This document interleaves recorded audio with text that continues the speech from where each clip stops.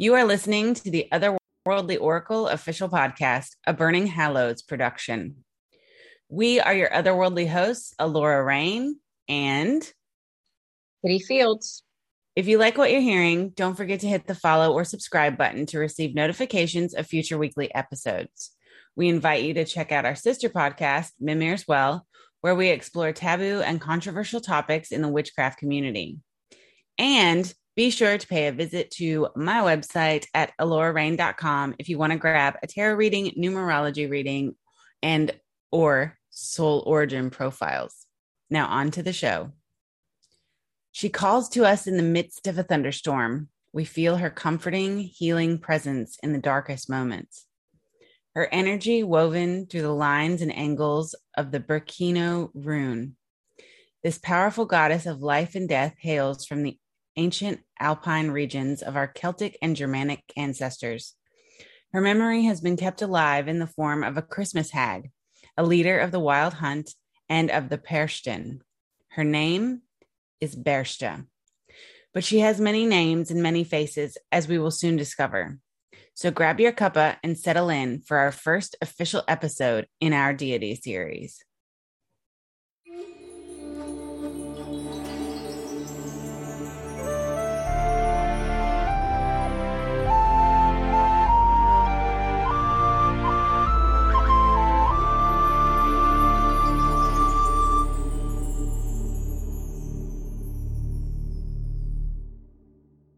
Hey, hey. What up? Okay, so this is like your episode because I know that you and Barishta are like tight. Homies. We homies. So this is going to be kind of me extrapolating information from you, but also chiming in where I can. Yeah, So the absolutely. first thing, yeah, and I think the first thing that I want to ask you is, do you think that Bershta's name is becoming more popular or on the rise in the current pagan community, or is she still more obscure? And how do you feel about her? I I would love to say that her name is on the rise or that I've seen her name in pagan groups online or heard the name. I think she's still pretty obscure in a lot of ways. Mm. I think that however, I think that if you currently live in Germany or Austria or maybe even Switzerland, you've probably heard her name in a different form or, like some of the folk tales. So you might know her that way. But as far as like the pagan community as a whole, I feel like she's pretty obscure still. A lot of people don't know who she is, which is unfortunate because she's pretty awesome. Yeah, I have to say, I mean, we're friends. And so I know of her because of you. But other than that, there's no information. Her name doesn't pop up a lot in any of the pagan groups that I'm in. So I would say that she's still pretty obscure.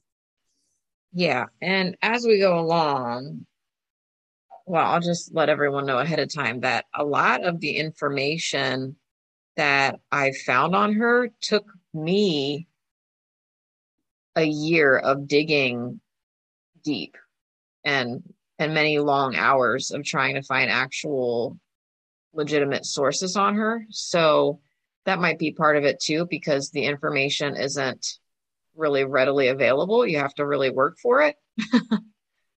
Yeah, which brings up another good point. I wonder how many people listen to our podcast and think, wow, they just threw this together. No, a lot of these topics take a long time to accumulate information about. Definitely. Yeah. No, I don't know of anyone that we've just thrown together, but especially the ones that where we talk about certain spirits or deities or fae, it takes a Mm, lot of research and I think a lot of time, getting to know these deities and spirits. yeah, true. And I think half of what we talk about is experience based. And I don't think that you can emulate that or replicate that between any two people. So that's No, interesting as well, that's right? true. Yeah. Because your experience with the deity might be completely different than mine. And yeah. Yeah, exactly. All right. But how do you feel about her? I mean, I started working with her a few years ago, and she was kind of the sole deity that I was working with for a while. But Mm. since I've had other deities come into play, and I feel like that changes rapidly sometimes on my end. However, she's always she's always around me, and in my some of my darkest moments, I feel her presence. Like she never has left me, and I don't think she ever will. So we tight. Yeah, right. I'm saying. Yeah, and I feel like wasn't she the deity that you had me make you a deity candle for? Yes. Uh-huh. I remember that because that was one of the coolest ones. I It think was that cool. I was because the way that I craft them is very intuitive, and I thought it was so cool the way that that one came out because it was in a birch what do you call it, birch bark vase, that was just amazing. I still have it, but the candles pretty much burn out. So Hey, you can refill it. that's true.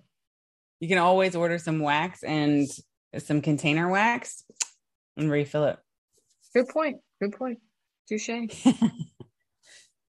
Okay, so let's dive a little deeper here and talk about who is Bershta exactly. Who are we talking about when we say, oh, Bershta, for people who don't know?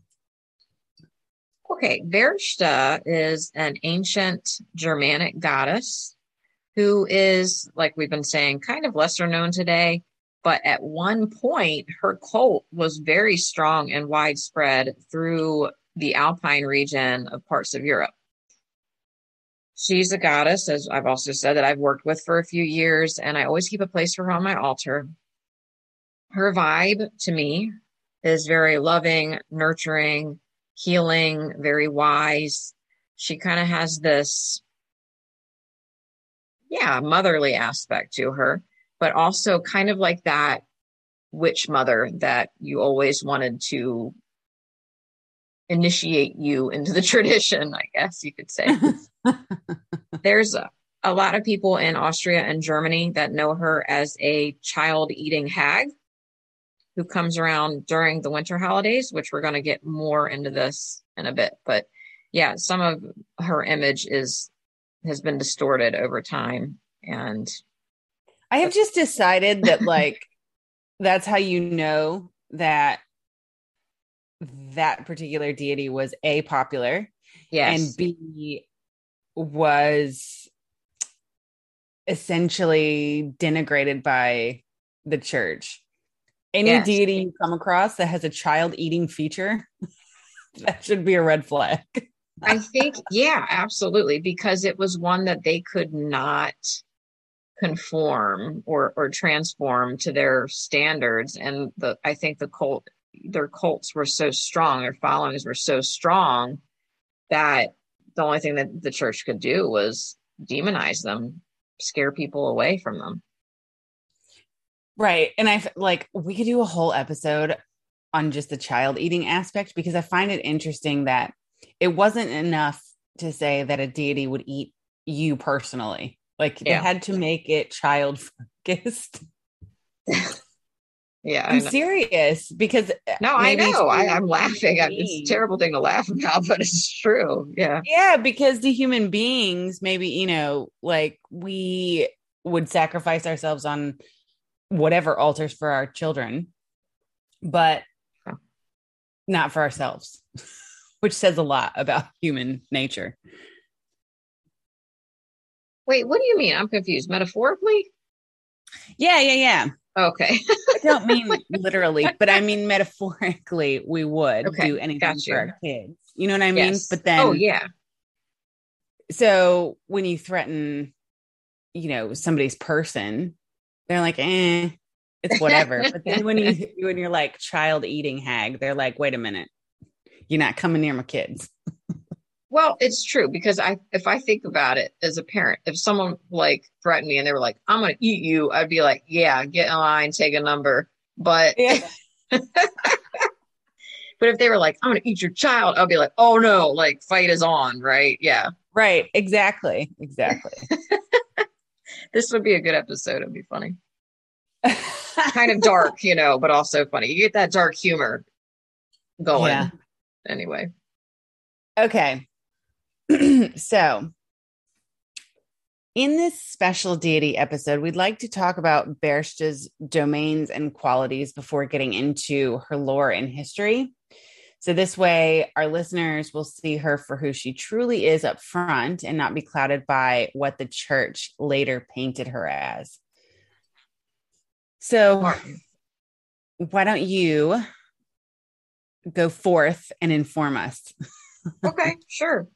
So Bershta is also known as the Bright One or the Bright Lady. And according to Jacob Grimm, who actually is one of the lead sources on this goddess, she appears often in Teutonic or Germanic mythology with long black hair worn in braids on the sides of her head. And I think like Princess Leia here. I don't know why, but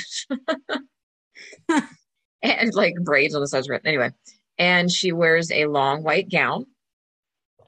And this is typically why she's been referred to as the Lady in White or the Bright Lady. But I think that it also has to refer to her. It's kind of referring to her as having this bright aura about her. And unfortunately, in the later tales, she appears kind of the exact opposite of this as a like disheveled hag or elderly woman in like torn dresses. But in a different light, we could also see this as potentially this goddess taking on a triple goddess form. Of course, there's always that theory or that aspect to it. And kind of how, I don't know if anybody else does this with their deities when they get to know them, but sometimes I assign a celebrity appearance to my deities. It makes it easier for me to like visualize them, Not all of them, but for her, for whatever reason. And I think I might have even had a dream about this, but how I see Bershta is as the actress Mary Steenburgen, if I'm saying that the right way. She's in a lot of movies, like comedy movies. She was in Step Brothers, the mother in Step Brothers. She's been in like 30 Rock and like side roles, kind of stuff. Orange is the New Black. Anyway, if you Google her, that's how I see Bershta. And we actually had a friend of ours, Laura, Melanie. I won't give the last name, but she's an artist. And she drew and painted a picture of Bershta using Mary Steenburgen as the inspiration for me. That's so cool. It's awesome painting. I don't find that I do that often, but I know that people do that. And in fact, I think it was this last week or the week before. No, I think it was this last week. Somebody was talking about how in our Green Man episode, that's actually how the Green Man came to them was the movie Men in Tights. Yes. Mm-hmm. I read that. I thought it was awesome. Hilarious. I was like, that is so cool. And it's so fitting of the Green Man vibe. Like that would happen. Definitely. I love that. Okay. Yeah. So domains. So shape shifting and forest guardian. Elaborate. So Bershta has been described in several different tales as being part goose or inevitably having the foot or feet of a goose. She also takes the form of a swan in some of the lore. And this basically indicates another of her attributes involving the protection of wildlife, but also that she is a shapeshifter of sorts. This isn't a super far-fetched idea. I mean, in the pagan community, we know a lot of the ancient gods and goddesses were intricately connected with the animal world and were either shapeshifters or sometimes might have been even deified. Genius loci. Did I say that right? Genus loci. Genus loci. Okay, genus loci. So in this regard, Bershta is sort of a guardian of beasts, especially from the Alpine region. Any animals that are in that area fall under her domain. And interestingly, both of these aspects kind of feed into one of her many guises as Mother Goose that we're going to talk about more later. Which I find this to be fascinating because we are also, so Bershta is in the Alpine region. And then not very far away from that, you've got Baba Yaga, however you'd like to say that. And she also has the feet of a fowl. Yes. So it's very interesting. I know, I agree. And I think there's some connections. There's been connections drawn between these two as well, Baba Yaga and Bershta. Yeah, I was going to say, because I don't think that you can, it seems like you can't have one without the other. Right. They seem like two sides of the same coin, but in different areas, right? I agree. Yep. Okay, so what about Bershta's protection of women, children, babies, that whole arena? I love this aspect about her. It is the essence of this goddess. But so she is known to hold a set of keys when she's been seen, and when they talk about her in the folk tales, she holds a set of 3 golden keys. And while the tales don't tell us what that means, if you're a witch or an oracle or a pagan or what have you, you can automatically think, at least for me, I think the cycle of life, death, and rebirth. That makes sense. Yeah. I mean, 3 is the sacred number, right? So it could mean any number of things. It could also refer to land, sea, and sky, or, maiden, mother. We could apply it to many different, triple concepts, I guess. But to me, I think of it as life, death, or birth, death, and rebirth, because she is also a protector of babies and mothers. And she's also a psychopomp. So meaning she's a guide for people, particularly children and women, to the afterlife. Yeah. So she is also a deity of the home, which falls within the women's domain, and particularly of spinning, which is a chore we often see woven, pun intended, into women's mysteries, fate, destiny. And it connects her to other spinning and weaving deities like Freya and Holda and even the Norns. Right. Because I was going to say, what about the fates? Yes. What is her connection to that then? Yes. And side note, I really would like to do at least a part of an episode on the Norns and the fates and that whole aspect of weaving fate. And anyway, I love that. Just as a side note between friends, I think 3 golden keys should be your next awesome tattoo. That would be an awesome tattoo. Skeleton key. I was just thinking the other day, I want another tattoo, but I'm not just going to jump into it, Well, put Perfect this timing. in the idea bank. Yes. Love it. Yes. Okay. So, and also under kind of the female children mother domain, she is a goddess that grants prosperity and abundance to those that she deems worthy, to those that work hard enough. And the legend goes that whatever you give to her will be returned to you many times over. Right. And I do believe that. Well, I mean, if she's over life, death, rebirth, also women and children, it stands to reason she would also have some fertility properties, which then is prosperity, abundance, etc. Yeah. Definitely. For sure. Okay. So we also know that she is a psychopomp. Hmm. Can you kind of explain that term to our listeners? Because some people out there might not know what that is. And then give some more detail as to who she is a psychopomp for, where we've learned this information, Yeah. etc. So this is going to get a little heavy. So just to forewarn everybody, but it's important. And I think that it's just an important thing to discuss when it comes to Bershta. So she Yeah, I is, think, go hold ahead. on. I think we should say trigger warning for anyone who's ever lost a child. Yeah. Yeah. You might want to not listen to this part. Yeah. And I have not lost a child, but even if you've almost lost a child, it's hard to hear. So yeah, it is. There's definitely a trigger warning here. But so Bershta is a psychopomp. She's a guide to the afterlife, but she is known specifically to care for babies and children's souls. Mm. So she gently, like a mother, leads them to the next life.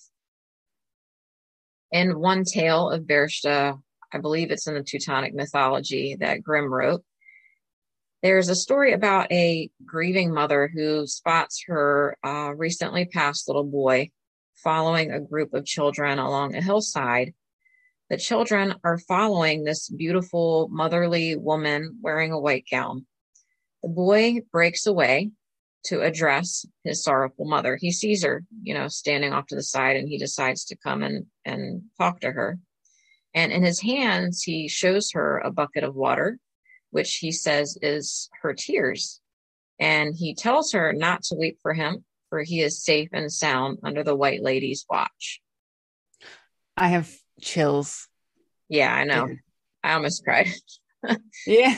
So, yeah, it's deep and it's heavy, but it is really important, and it's also comforting. It is. But the reason that it's, I don't know, that I have chills from it is I have my own experience losing a baby. And what you're describing is very similar Mm-hmm. to the things that I've seen, Wow. which is freaky. Wow. I didn't know that.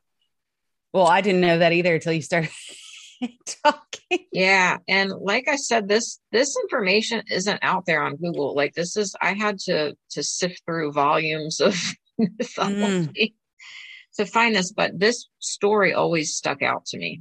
I mean, I'm pretty sure the first time I read it, I cried. And so I had to write it down and remember it.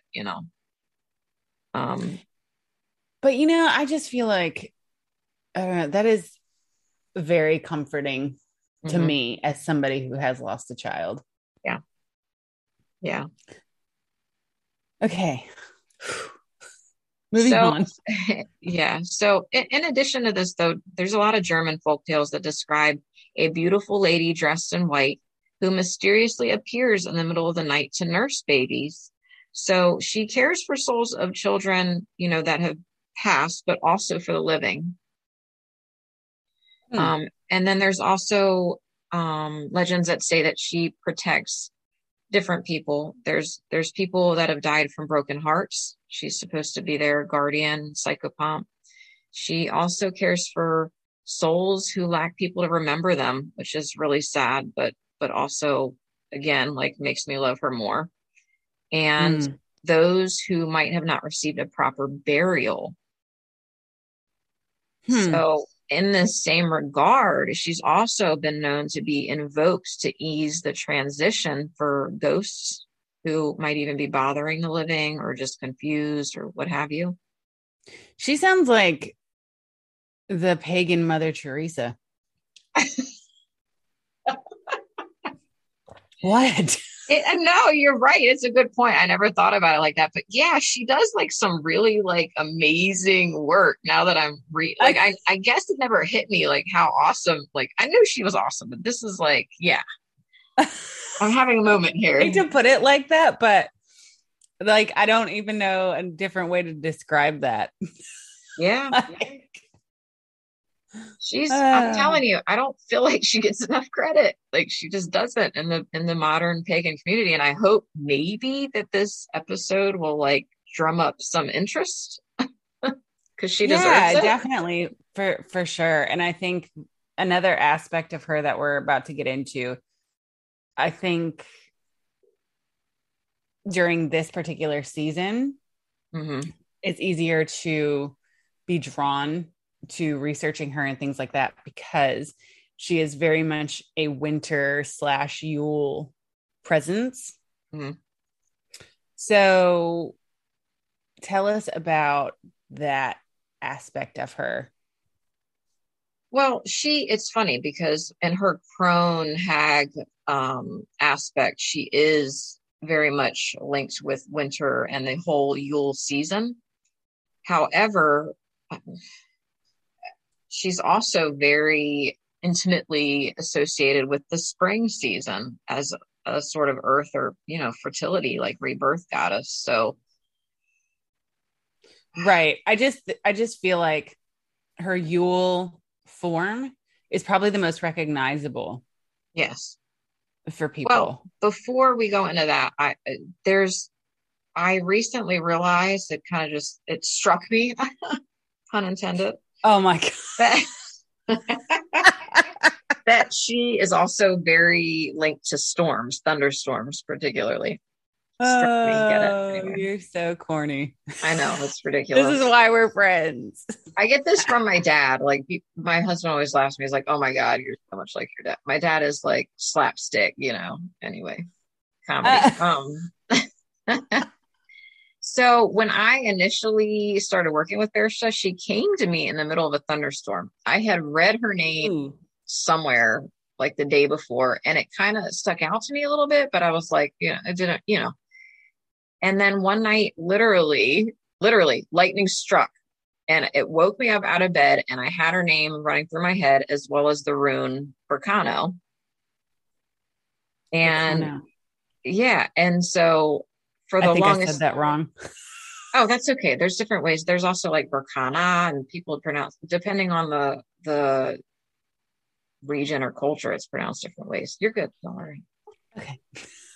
So for a long time, I didn't know why she had come to me in the middle of a storm, but after learning more about her, being that she's a psychopomp, she's also a leader of the Wild Hunt, which Mm, is, we've talked about it a little bit, but it's a godly procession that was thought to take place when thunderstorms rolled in. mm. And basically, these gods and spirits were coming to, in a darker way to say it, collect souls. But really, it was like a procession of like psychopomps coming to lead people to the afterlife. Mm. So it made sense to me then. I was like, oh, right. She leads the Wild Hunt. And that's like a whole thunderstorm parade.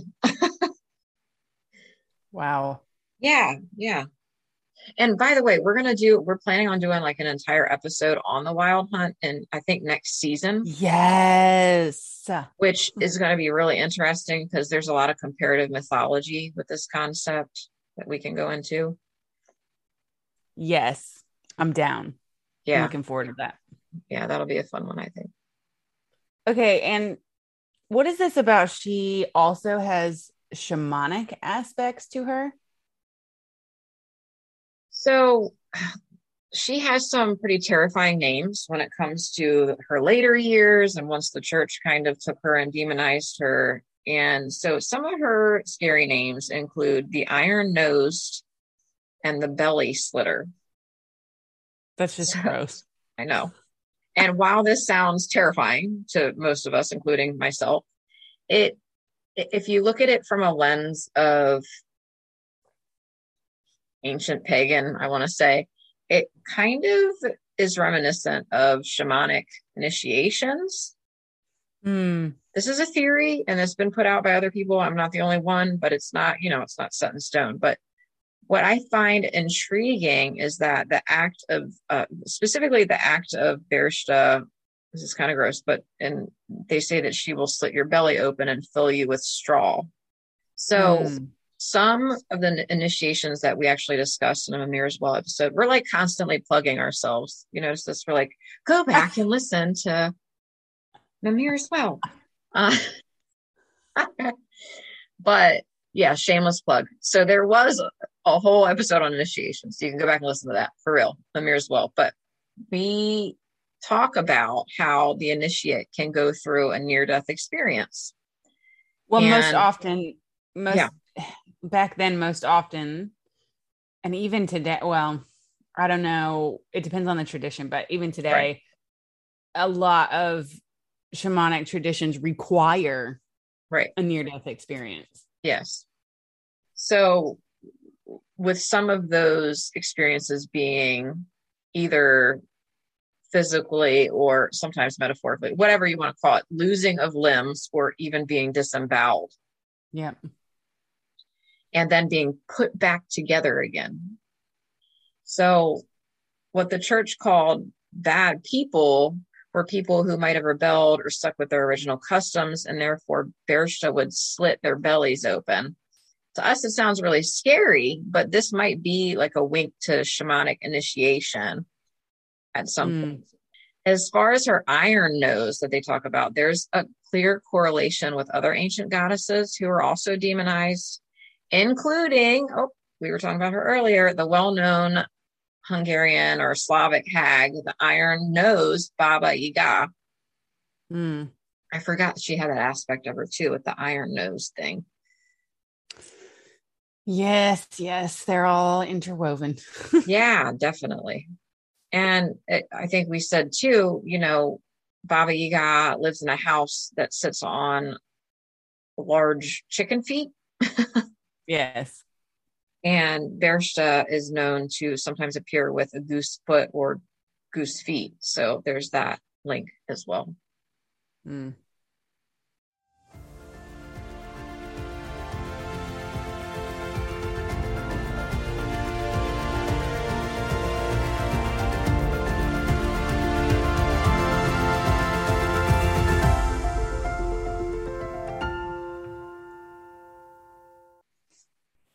This episode is brought to you by our friends over at Spirit Nest. Spirit Nest is a warm nest for free-spirited individuals from all paths of spiritual practices, walks of life, and lifestyles. Pagans, Wiccans, witches, hippies, moon children, crystal lovers, healers, empaths, and the list goes on.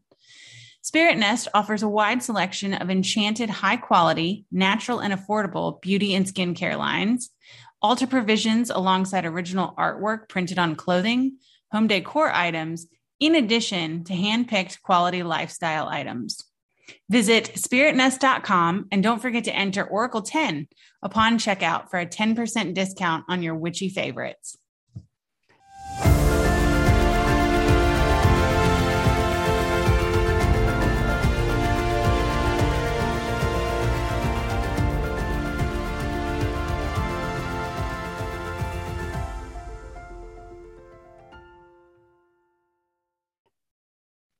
Okay. Yeah. So now that we've talked about all the aspects of Bershta. Oh, that was a lot. I know. She is a complex lady. Okay. So now we're going to get into her origins, lore, and history. Yeah. So is she Celtic or Germanic? Could be either, could be both. Can you elaborate on that? Yeah, it's no one really knows. Most sources will say that she is Germanic, and most of the folk tales and lore of her comes from the Teutonic mythology, which comes from Germany. But there's some theories out there that she might be as ancient as some of the older Celtic peoples that were in that area, like before we were calling people Germanic people. So pretty ancient, potentially, but again, we don't know. So she could be both or either.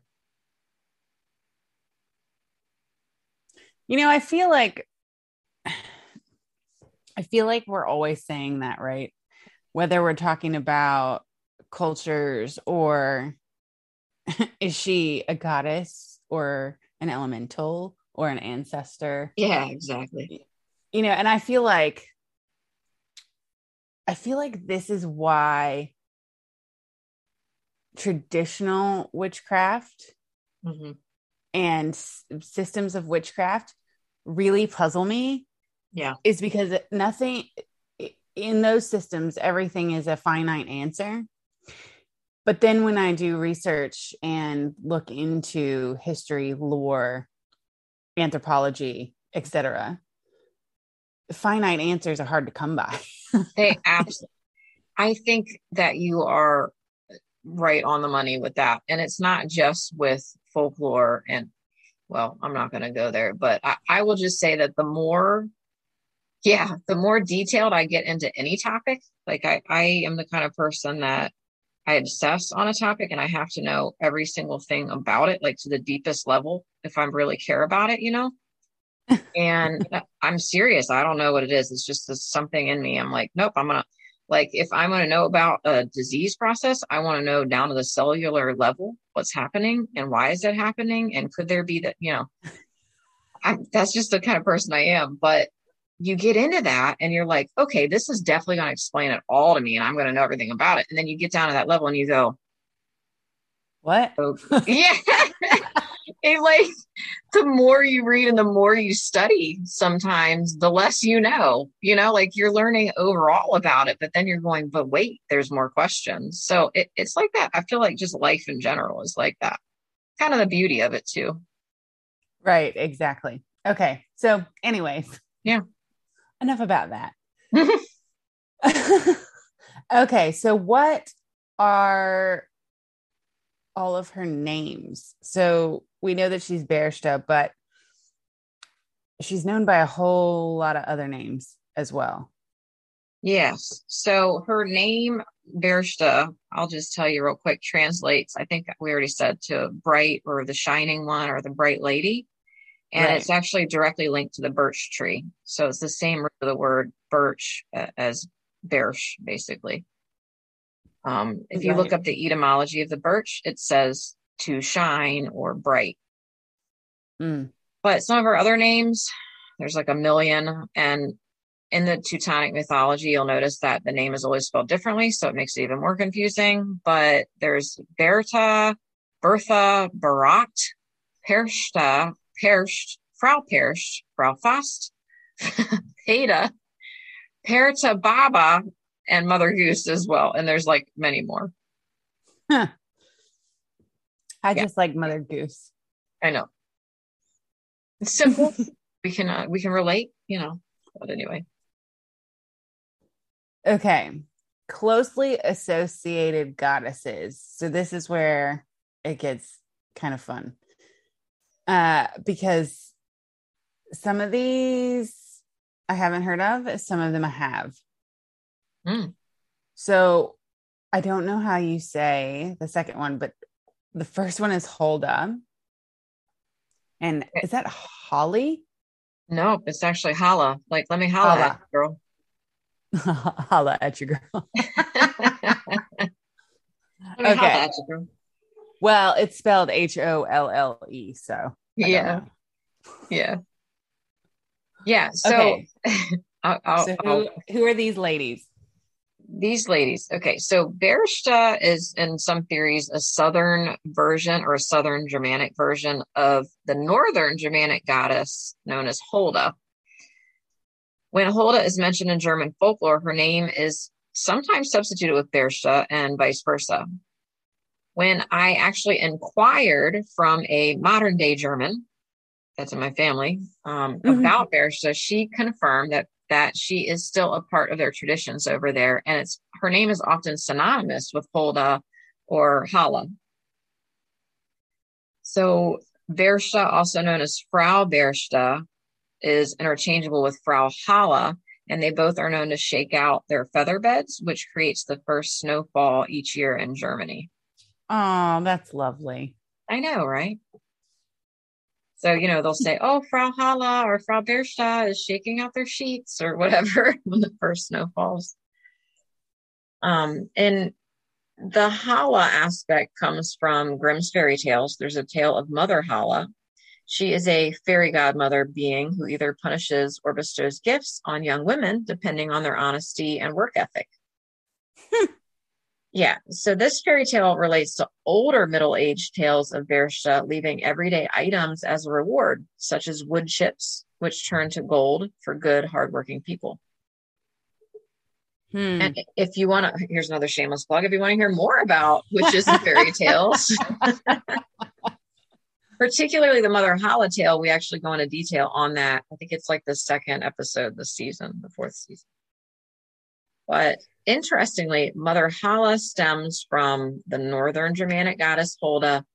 And I love this. I don't know why I love this, but I do. The pagan women during the rise of the church were often called the unholden, which meant that they were followers of Holda and basically assumed that they were also witches. Ooh, But I'm like, I want to be an unholden and a Green Jack's child. Okay. I just have to tell you this because I have no idea if there's any link at all or not, but I think it's funny. Ooh. So over here, one of the car manufacturers is called Holden. And in America, the same car manufacturer, I believe, is Ford. Interesting. Which I find interesting now that I'm hearing all of this. Yeah. Something to ponder on, right? Yeah. Cool. Okay. So the next one we're going to get into, I'm laughing because, okay, is Wahlburger. But this isn't like Wahlburgers. No, that's a reality show with Mark Wahlberg and his brother. Yeah, exactly. Okay. So I Don't have make me break out into like a New Kids on the Blocks. In KOTB forever. I had sheets when I was 5. Hey, look, I had my only friend birthday party as a child was when I was 8, and it was a sleepover, and it was all in KOTB. Okay, who was your favorite? What? Who was your favorite? Jordan? No, it was the other Wahlberg. Well, Jordan wasn't a Wahlberg. It was Donnie. Oh, okay. Oh boy, how do we get on New Kids on the Block? Oh, okay. We went to Wahlburgers. Yeah. So Wahlburga or Wahlburga, I don't know how you pronounce it, is a goddess that I recently learned more about through a book we actually both have called The Night of the Witches. By Linda Radish. Yep, exactly. So Walpurgis Knot or Walpurgis Night is said to be named for a Saint Walburga, but upon deeper research and examination, we find she may have been the saint that took the place of an earth goddess named Walburga, who was also a witch and a forest fairy queen. Of course, she was a fairy queen. Everybody's a fairy queen. Of course. There's a lot of them apparently running around the forests. Okay. So, and I see this though as a very similar story to Saint Bridget taking over for the goddess Breed. Yeah. Taking over, but you know what I mean? That whole progression or whatever, digression, however you want to say it. Right. Regression. Regression. Suppression, whatever. So, oppression. So, but interestingly, there's some speculation that this Walburga earth goddess might have once been Bershta. She also wears all white and has a golden crown and known as a white lady or the bright one. Hello, sounds exactly like Bershta. She carries a spindle, again, another Bershta feature, but as well as she carries a triangular mirror. Oh, but now that I'm thinking about it, 3, right? Kind of like the 3 keys. Yeah. And in some tales, she is literally the grain or the earth personified, which I thought was cool. And there's a tradition for making corn dollies in parts of Germany, and they call them Walburga. I know, I love all this. And interestingly, She is thought to appear before a death in the family, which is very reminiscent of the Banshee, I You think. know, I was thinking about this too, and I think that we need to do an episode on fairies in different cultures because the fae and the elementals, when we think of them, when we talk about them, 9 times out of 10, we're talking about the Celtic landscape, Mm-hmm. or at least starting there. Right. But the fae are prominent throughout the world. They just don't go by the same names. Oh, yeah. Yeah, I think they're real prominent in the Norse Germanic traditions too. But yeah, Oh they don't yeah. call them fae; they call them elves and dwarves and everything else, right? Oh well, they're even in the Japanese and Oh Chinese yeah. lore as well. Mm-hmm. Yep.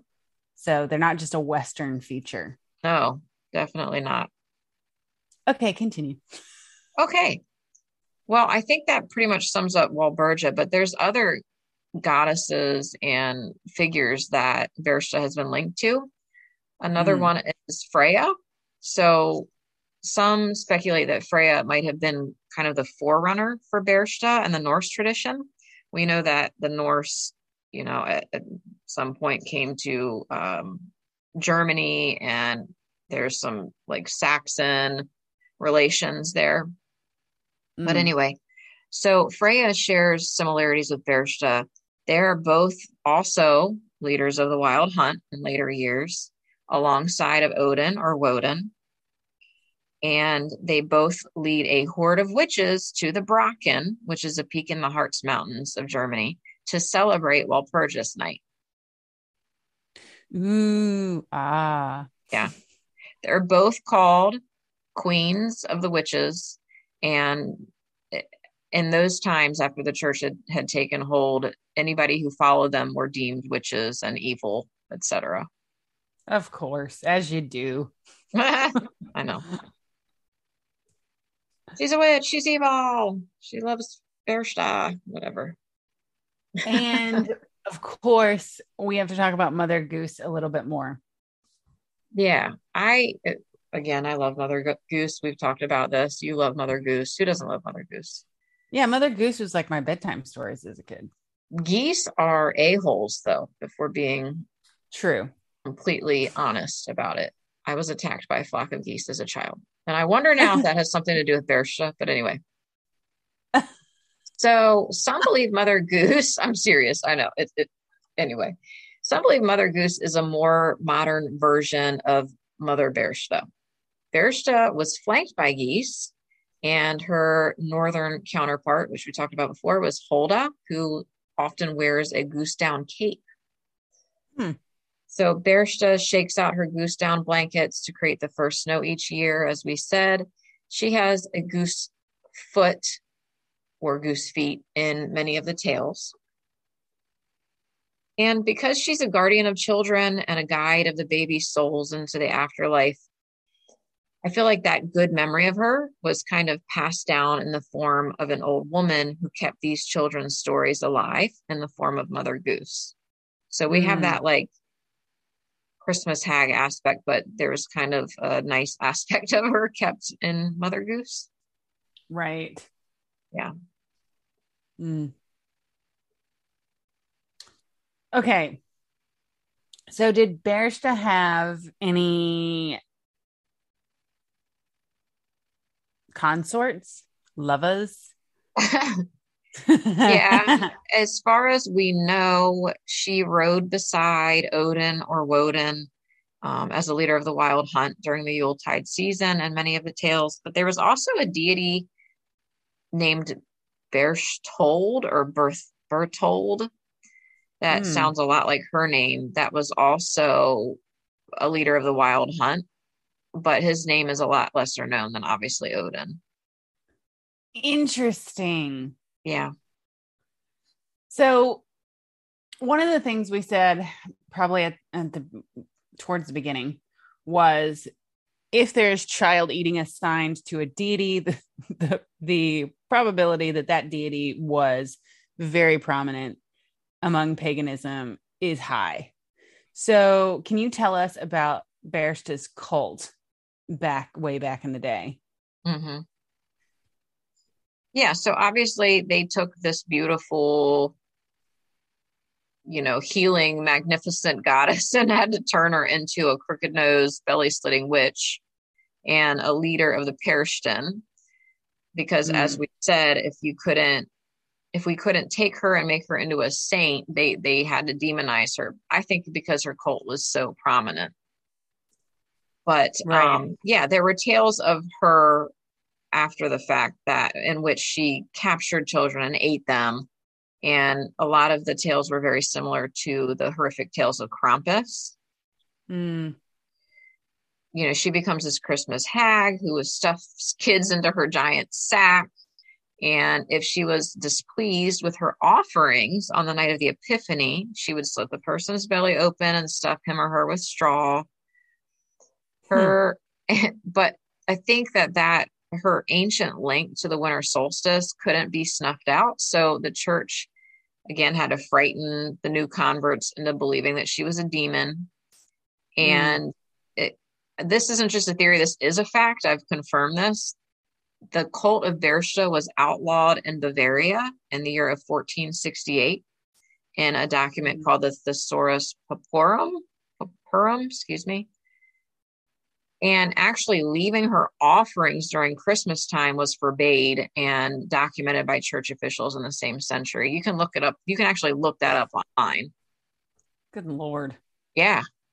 Yeah. So to me, I was like, wow, like she must have been really, really popular. This was 1468. This was long after people, conversion had started and people were still celebrating her. Yeah. It's just terrible. Yeah. I'm glad that her memory has been kept alive in some way or another, even if it's bad or not. But it is sad that like those amazing aspects of her, have almost gone to the wayside. Well, it's like, we're here to suck all the fun out of your life. You cannot leave any offerings. No offerings, no parades. Well, people did it anyway, like obviously.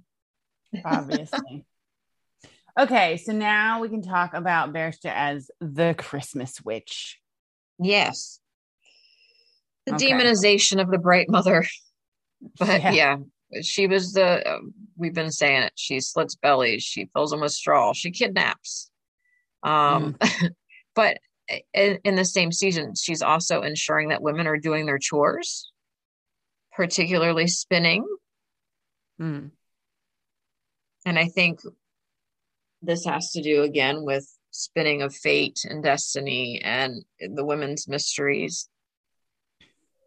Women would sit and spin, and they would kind of go into this trance and they would connect to the divine. I think that's a big part of spinning.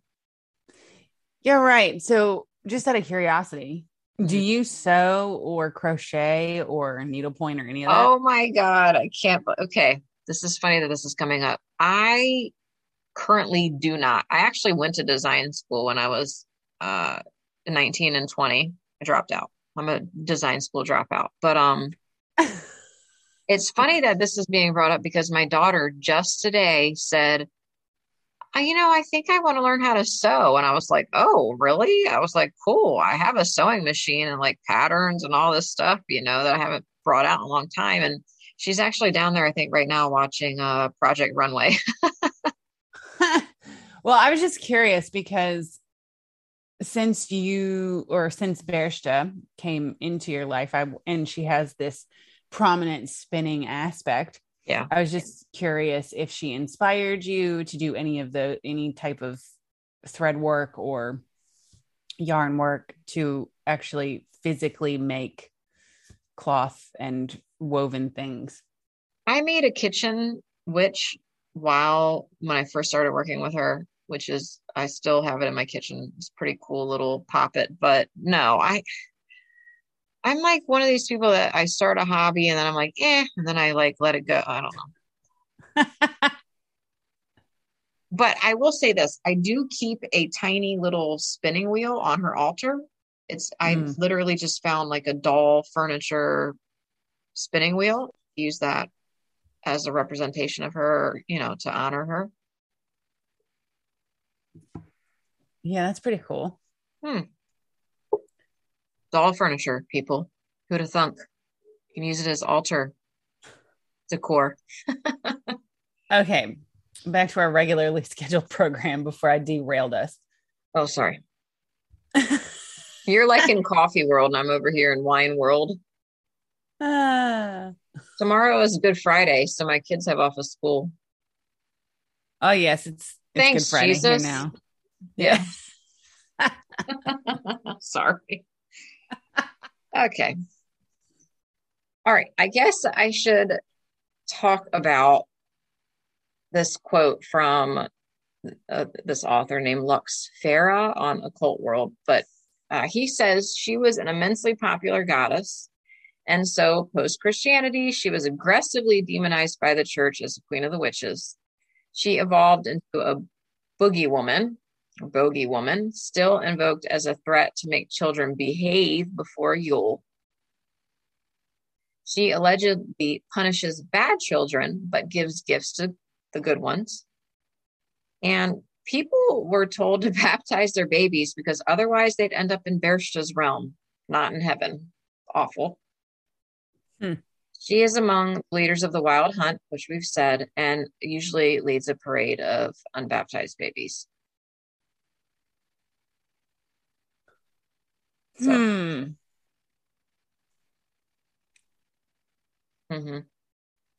Yeah, that's interesting. Yeah. I wonder if so this whole baptizing babies because they'll end up in Bershta's realm. Does that mean that she is like she presides over purgatory? Kind of what they're alluding to, I would think. I don't mean to laugh, but it's kind of funny. Yeah.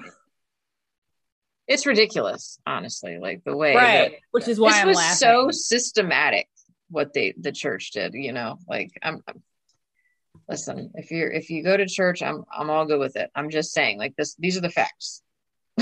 Right. Well, yeah, I mean, that pagans weren't killing each other back in the day too, because everybody was doing it, No, this is more talking about the mechanism of conversion. Right. Exactly. Okay. Yeah. The Peristin. Yes. So we've said that she is the leader of the Peristin. And I guess, shameless plug, we did talk about it. We did talk about it in our Dark Side of Yule podcast over on Mimir's Well last season. But maybe you can give us a little summary recap of what the Peristin are and do. Yes. We need to have one of those little counters like that's like shameless plug ding, like each time we say that. We need a sound. Like we need, yeah. So, all right. So the Peristin, in addition to Bershta becoming this frightening Christmas witch, her people, her consorts, whatever you want to call them, her friends became these terrifying demons known as the Peristin. To this day, there's a tradition of dressing in hideous masks and taking part in parades around the Christmas holidays in Bavaria, Germany, specifically near a national park, or I don't know if it's national, whatever park, called Berchtesgaden. There's also parades in Switzerland and Austria. This parade sometimes happens alongside of Krampus parades. And the people believe it's an old folk tradition to scare away winter ghosts or to scare away, negative energy, etc. But I think that the Peristin scare away more than the ghosts, because if you've ever looked up a Krampus or Peristin parade, it's awesome, but it would be frightening, like as a child specifically. It's on my bucket list. See one of those live one day. There's one that I remember saying that there's one not very far from you. Mm-hmm. Yes. Yeah. In Orlando. Actually, it's on my list and my German family members list to go check that out. Okay. So we've talked a lot about Bershta's lore, history, stories, likenesses, etc., all of that. So now I'd like for you to get into the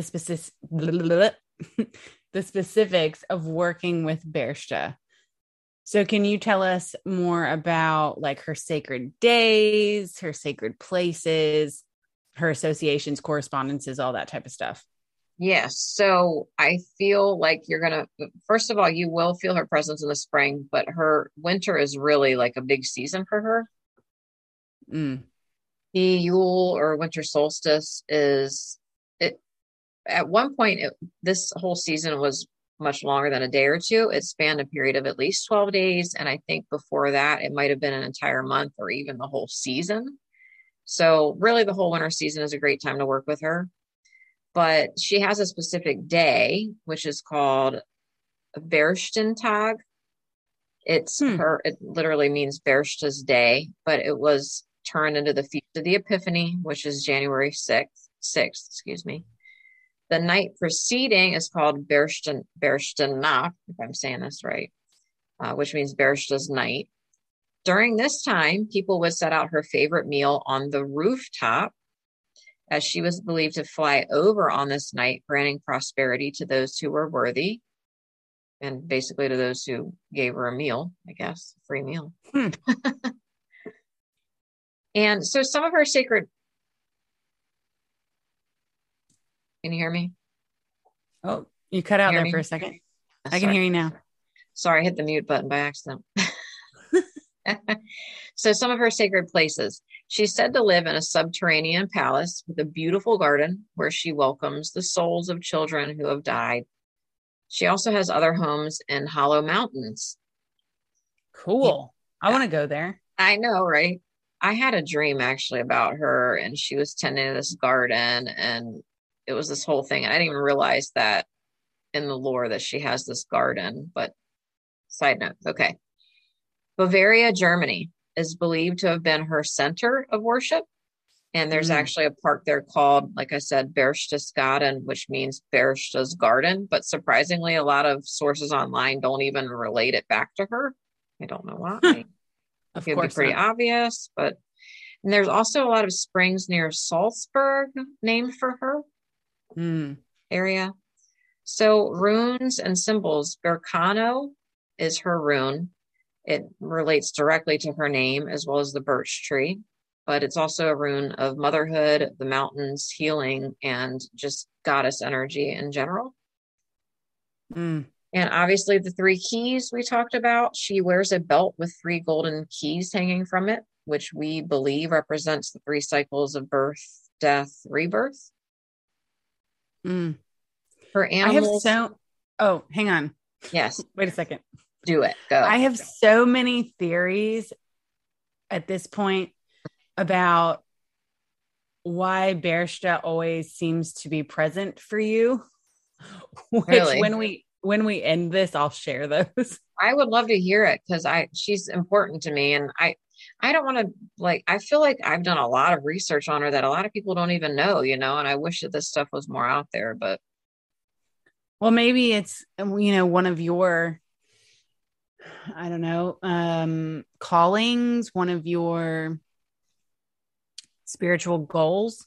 Yeah. To permeate that information, maybe in a book format. I felt that way when I was doing all this research and writing. My article, if you look up Bershta, the goddess, is like number 2 on Google, besides Wikipedia, of course, but because no one writes about her.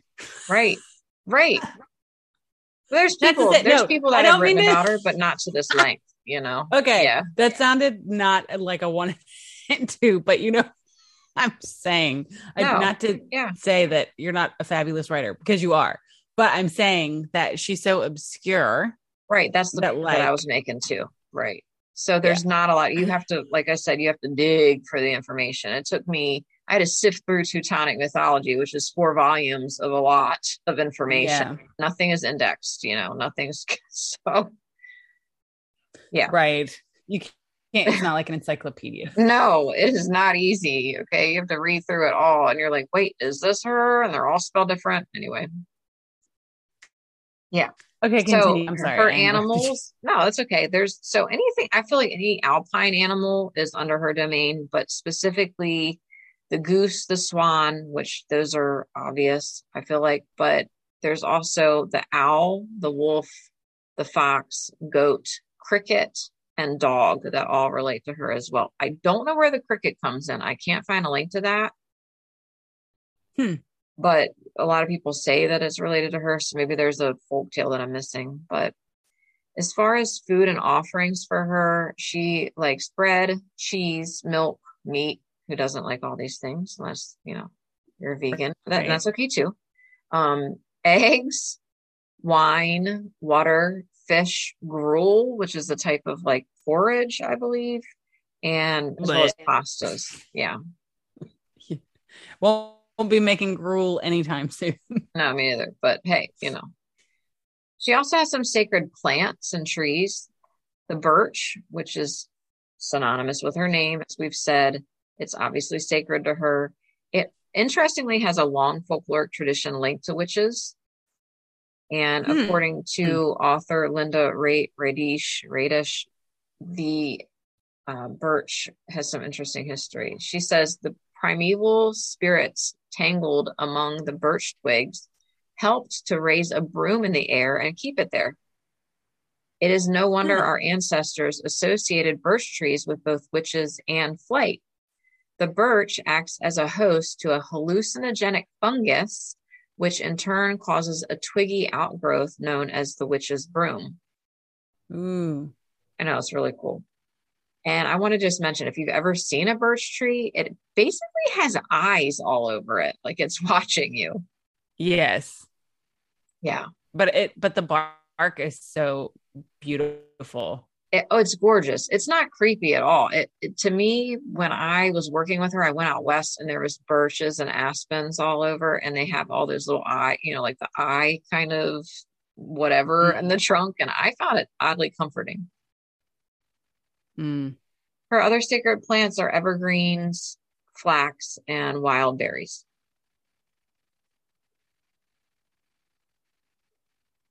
Da-da-da. Da-da-da. Okay. I'm just thinking, don't eat wild berries. Oh no, I didn't say to eat them. I'm just saying that they're sacred to her. Just pick them with gloves on and then put them on your altar. Listen, if we say a plant, that doesn't mean to go eat it. Okay. That's true. We're not responsible. Okay. Goodness gracious. Okay. So we've talked a lot about researching Berishta and how difficult it was for you. So do you have any resources for anyone interested in learning more about Berishta that may be easier for people to access as far as her lore and history and stories go? I'll give you my best, but if you really if you're being called to work with her, you might have to go through Jacob Grimm's Teutonic mythology, because that's who has the most stories on her. They're very spread out. Her name's spelled differently. It's going to take you a while, but it's an enriching experience. I also have an article on otherworldlyoracle.com on Berishta. Yep. And there are some German and Swiss books on the Perishton, which I feel like would be really helpful, but you'd have to know German or find a translation, of which I've yet to find. And I don't want to ask my German family member, because she'll look at me sideways and be like, you have to learn German. There's also Grimm's fairy tales, specifically the tale of Mother Hala that relates to her that we talked about. And books like The Old Magic of Christmas and The Night of Witches by Linda Radish. Yes, she's one of our new favorite authors. She's amazing. Yeah. And not like, I am finding more and more that I am less attracted to books on witchcraft and more attracted to. Yeah, no, I agree with you. I think books on folk, I've been like that for a while. I like the more folkloric sources and yeah. Well, not just that, but I just feel like a lot of modern pagan text is just the same stuff over and over. Regurgitated, yeah. Right. So looking at it from different aspects, like folklore, history, etc., gives different I don't know, perspectives or angles It's kind of on much the more same. enriching. It really is. Yeah. Because then you can, I mean, it took me a long time, like I said, to sift through Teutonic mythology. There's 4 volumes of it. They're very thick texts. It's not easy. It's not an easy read, but it's enriching in the fact that you're learning things that aren't written about in modern books. And then you're taking these things and you're interpreting them for yourself. Like that's how I learned about Bershta and the Three Keys. And I kind of interpreted that like the life, death, rebirth cycle. Like it's just more, yeah, it's more enriching. It'll stretch your mind and your path, I think, a little bit more than just reading the 101 books, I guess. Right. Or things that are modern experiential Yeah. more than, ancient or older historical informative texts. Yeah. I agree. Because I mean, I think that the deities can evolve, with the Oh, time, yeah. people and everything. But it is cool to learn more about their origins and the people that worship them back then or honored or whatever you want to call it back then, where these deities kind of sprang up. And yeah. It is pertinent to remind everyone that this was the first episode in a series that we're doing specifically on particular deities, because we can go into so much more detail focusing on one deity at a time than we can say if we're choosing a theme and talking about the deities that fit that particular theme, like I agree. goddesses of war or goddesses of love. You only get to scratch the surface, but I feel like hopefully in these singularly focused podcasts, we're getting into real depth. All right. And if you'd like to wrap us up, I think we've done old Bershta well. So too. I hope so. We would like to give a big otherworldly thank you to all of our listeners, whether you are new or returning. Stay tuned next week for another episode of Otherworldly Oracle official podcast. And remember, whether you're in the land of the Fae or the land of the ancestors, stay otherworldly.